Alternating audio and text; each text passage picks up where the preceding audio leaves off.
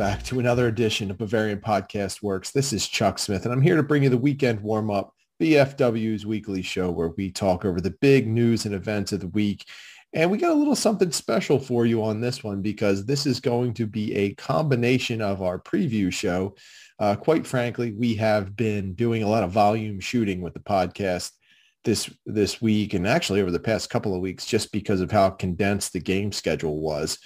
So rather than produce two shows, we figured we would mix this in and just cover the preview right off the bat and then move on to our normal weekend warm-up type stories. So let's just take a quick look at Bayern Munich versus Wolfsburg and where these two squads are at, how they match up, and basically just what this game's going to look like, because I think at the beginning of the season, I was on this train where I thought Wolfsburg was really going to be a solid team. I thought they were going to be one of the prime contenders for a Champions League spot in the Bundesliga, but I was wrong. I was really wrong on that because they've been pretty horrific of late. They have not been good at all. So let's take a look at their recent form and we'll check things out. Of course, we'll hit Bayern first. Bayern is sitting first atop the table, 13 wins, 1 draw, 2 losses, 52 goals for, 16 against. They have 40 points, and they have won 4 of their last 5 matches. And that includes the 5-0 victory over Stuttgart earlier this week. As for Wolfsburg, it's not good. In fact, what we've kind of referred to them as is down bad. They are down really bad, actually. Wolfsburg has been a mess, and they are sitting in 11th place through 16 games. They have 6 wins, 2 draws, 8 losses. They've only scored 17 goals. They've given up 25. They have 20 points, and they have lost 4 straight games and are for their last 5. Going back to November 19th, they earned a 2-2 draw with Arminia Bielefeld. But since then, they've lost to Dortmund, Mainz, Stuttgart, and FC Cologne. So it has not been going well for Wolfsburg, and it's a shame because there's a lot of talent on this team. When you look at their roster, you can see it. Cone Casteels, if you just start right in the back, is a very solid goalkeeper. And when you have defenders like Mbabu and John Brooks, Maxence Lacroix, I mean, these are all very highly rated players. Rydel Baku, those are just to name a few, but dig even deeper. You have Maxi Arnold, Maximilian Philipp, Jerome Roussillon, to even go Daniel Ginczek, Lucas Nemecha, who unfortunately is battling an ankle injury for this one, Luca Waldschmidt and Wout Weghorst. So there's talent here. There is a lot of talent here, but it's really a matter of can they put it all together, and they just have not been able to do that. Of course, they had the coaching change earlier in the season, and that everything has essentially unraveled with that since then. Right now, Florian Kohfeldt, who took over from Mark van Bommel, has not been able to stabilize things at all, and I think that's a big issue. Kohfeldt, of course, was at Werder Bremen, and after a short stint of success there, kind of saw things unravel there as well. So this is not good for Wolfsburg. They are in a spot where they actually kind of need to win this game, but Bayern Munich's no pushover. Bayern Munich is no slouch, and Bayern Munich is playing really, really well right now. So I don't anticipate Wolfsburg to be able to get back on the winning track, even if they are desperate. They're a little banged up and probably not deep enough to work against the Bavarians in this match. It looks like as of now, and we're recording this on a Thursday night, the night before the game, Lucas Nemecha is out with an ankle injury. While he's listed as will not play, I don't know. Every time I see these listings, I'm always hesitant to speak in superlatives because you just don't know. There is also Ademir Mehmeti, who is out. He has a muscle injury. Jerome Roussillon is battling a yellow card suspension. Xavier Schlager is also out with a knee injury. There are a couple of players listed as questionable for Wolfsburg, one being Luca Waldschmidt, who has an illness right now. And it would probably be good if he was available for Wolfsburg, because they're going to need all the help they can get.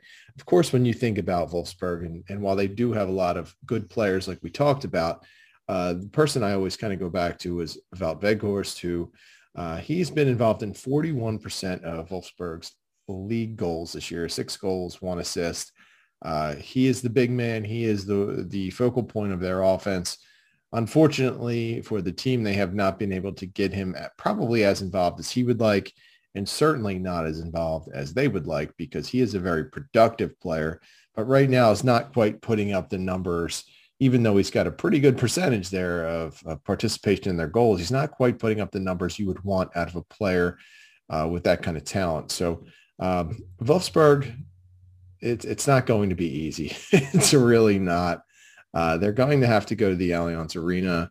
And even with no spectators, it's not going to be a match where I think anyone can look at Wolfsburg right now and say that they would be a favorite.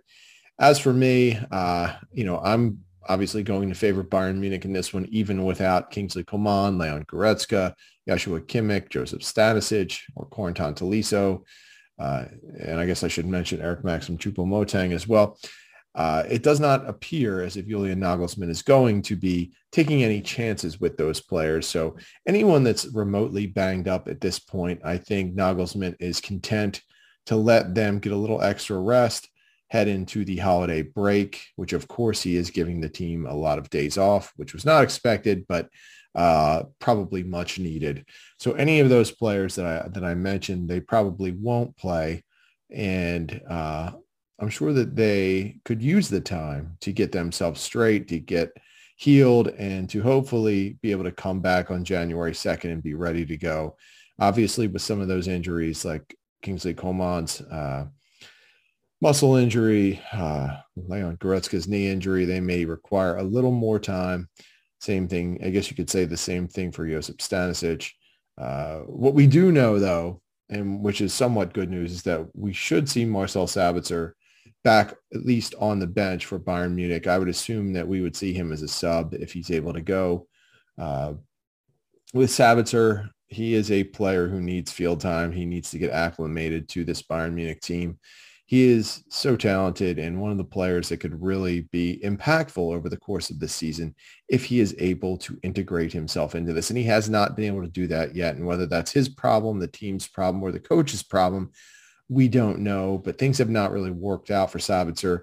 Of course, in this one, he is likely to sit behind Marc Roca and Jamal Musiala as the two teams starting midfielders. And I don't think you would have found anyone who would have predicted that on December 17th of 2021. There's no one that would have pinpointed you'd have a starting double pivot of Musiala and Roca, but here we are. Here the bleep we are.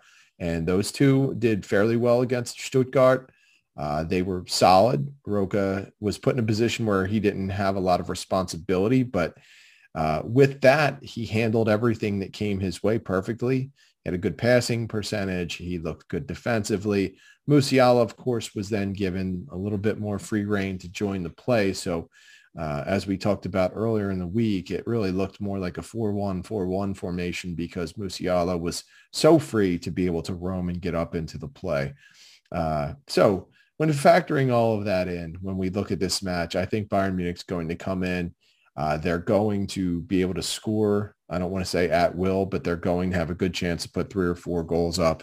And I'm not sure that Wolfsburg, for even as desperate as they are, I'm not sure they're going to be able to get it together. They need this winter pause as much as anyone just to get straight. They need some time away from the game, I think. And then they need to regroup in January, come back and try and salvage what's left of their season, because right now things aren't working well. I will say Bayern Munich is going to win this match 3-0. So that's my prediction.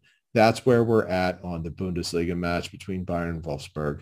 So, yeah, that one will take place in under 24 hours from the time of me recording this. So hopefully it's a good one. Hopefully we all get our weekend started out right, and that will be a lot of fun. But as for some of the other big news that we saw this week, obviously the biggest thing was the whole debacle that we saw with the Champions League draw, where there were errors with the pots and Bayern originally drew Atletico Madrid. And of course, we saw the social media post from Atletico, which kind of said that they were putting in an inquiry to see why things worked out the way they did. And of course, eventually UEFA did what I did not think they would do. I thought there was no way they would redraw it, but they did. And when they did that, Bayern Munich was then able to draw Red Bull Salzburg, which of course is going to be a pretty fascinating matchup. Bayern is the better, deeper, and more talented team, but Salzburg can make life hell for you. They've got some really good talent. Karim Adeyemi, Brendan Aronson, among two of the many talented players that Salzburg has. I would especially encourage Bayern Munich fans when we get to that stage to keep an eye on Aronson, because he's a player. One, he has Philadelphia area roots. He's from Medford, New Jersey, which is really not that far from where I sit tonight. But he is a player who has good playmaking ability. He's fast. He's a good dribbler. He's been improving with his finishing and has really made the jump from Philadelphia Union Academy player to the Philadelphia Union to Red Bull Salzburg. And now he's getting a lot of interest from clubs such as Leeds, among others. So I think RB Leipzig is another club that is pretty interested in him. And I think he's got a level of talent that would let him be successful in the Bundesliga. He may not get the acclaim of players such as Christian Pulisic or some of the other younger American players that are really being pumped up. But Aronson is one of these dynamic players who can really impact the game. So when we get to that stage, we can talk more about that. But he is definitely a player for Bayern Munich fans to watch. He's actually a player that has a very Bayern Munich style of game, for lack of a better term. So he is a kid to watch. And, to me, it's a pretty good matchup. It's definitely a matchup that Bayern Munich should win. And they should win pretty handily, but it should be fun. Salzburg has a way of making life difficult. So while Bayern is better, deeper, and more talented, there's nothing to say that this is going to be easy for Bayern Munich. One of the other big stories that we saw over the course of the week was just Sport Bild coming out with some inside information where Bayern Munich's summer transfer plans were laid out. And obviously, Robert Lewandowski, Kingsley Coman, and Niklas Süle are three players who are really in the mix transfer-wise. Süle, of course, has a contract expiring next June, so he is a player that Bayern Munich needs to re-sign. He's too valuable, too talented to let walk away for free. That would be just a terrible thing for the organization to let happen. But as for Lewandowski and Coman, they both have contracts that run out in 2023, but they are two players that are looking to settle their respective futures at this point. Kingsley Coman has been linked to many different clubs, whether it's Barcelona, Arsenal, Tottenham, Liverpool, PSG. They all are rumored to have interest. Chelsea, they're all rumored to have interest in Coman. And Coman, being the superior talent that he is, would fit in any of those clubs. And I think we've seen the best of Kingsley Coman of late, where he has not just exerted himself with his speed and his dynamic dribbling ability, but he has been a good finisher. He has made smart decisions in the box for the most part. And those are a couple of things that I think most people criticized him for earlier in his career, but he has matured to the point where he is a world-class player. But is he a world-class player that you want to pay 18 to 20 million for? And I think that's where Bayern Munich is hung up. And I don't think that they're going to make that leap. So if Kingsley Coman does not back off of that really high figure that he wants, I do think Bayern Munich could sell him this summer.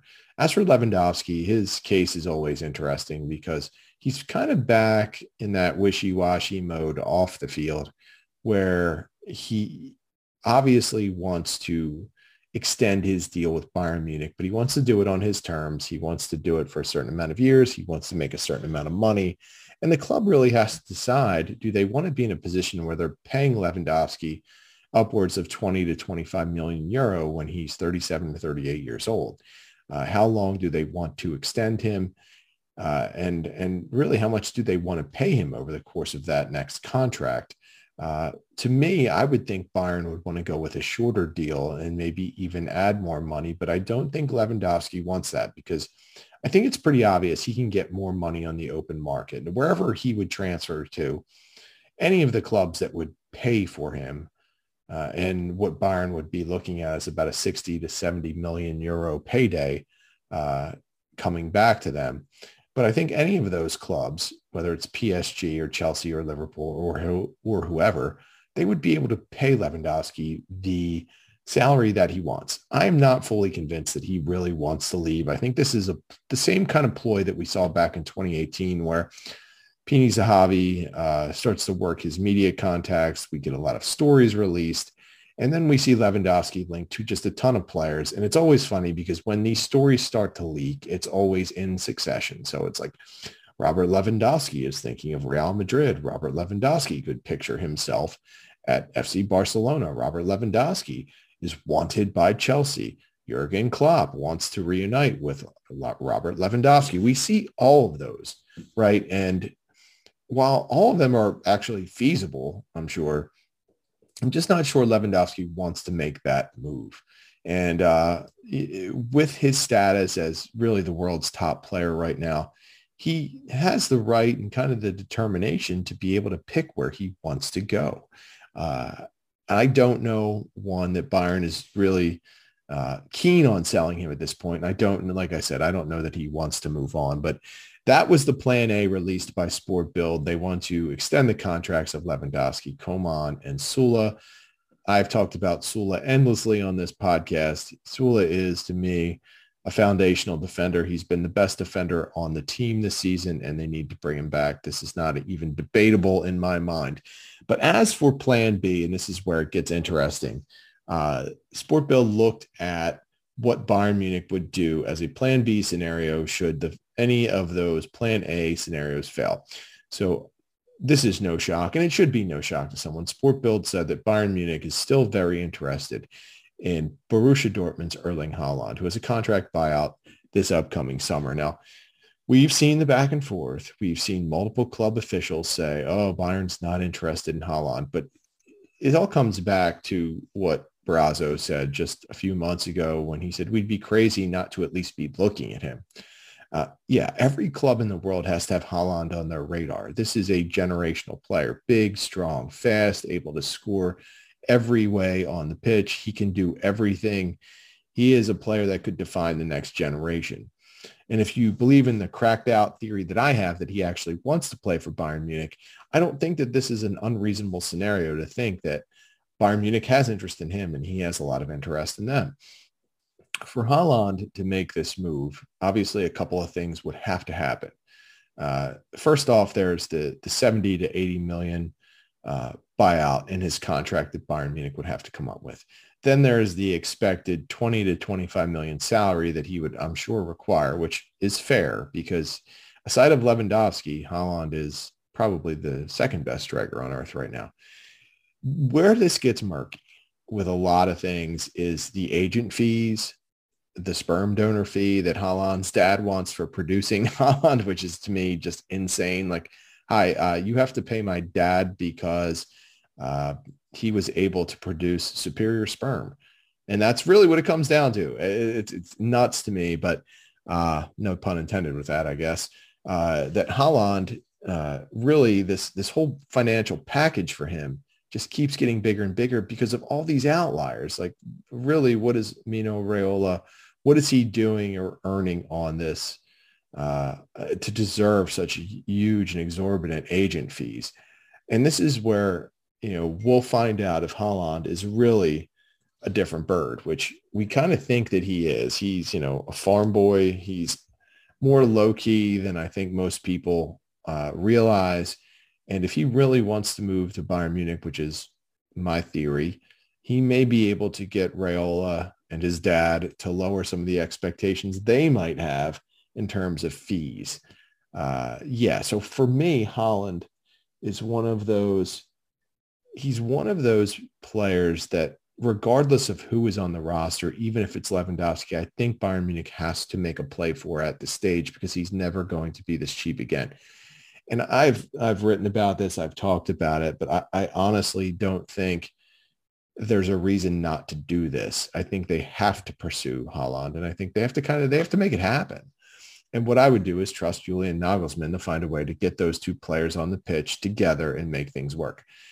To me, it's a crazy scenario, but if you take Nagelsmann's back three, which he definitely wants to implement, and you have either a 3-4-1-2 or 3-4-2-1, however you want to design it, with that top three being Thomas Muller, Robert Lewandowski, and Erling Haaland, that's a lot of goals. And if you have a left wing back like Alphonso Davies penetrating down the field, I think you're gonna create a lot of mismatches. And with midfielders like Joshua Kimmich and Leon Goretzka really tying down the middle of the field, I mean, that would be, to me, one of the most powerful teams, if not the most powerful team on earth. So with that, that's my case for Haaland. I think you do it because he's a generational talent and you have no choice. This, of course, all becomes moot if Lewandowski decides to move on, because then you have to get Haaland because he becomes that much more important. So the other players as part of that plan B listed by Sport Bill were Ousmane Dembele from FC Barcelona and Chelsea's Antonio Rudiger. Dembele is a former Dortmund player who obviously great dribbler, great speed, good around the net. He's also a free transfer. The problem with Dembele is, honestly, he is a player who is going to require a huge salary. And you're in the same spot you would be with Kingsley Coman. Do you want to take a wing who may not even be part of your functional offense? You may not even have a wing position anymore if Nagelsmann does change things.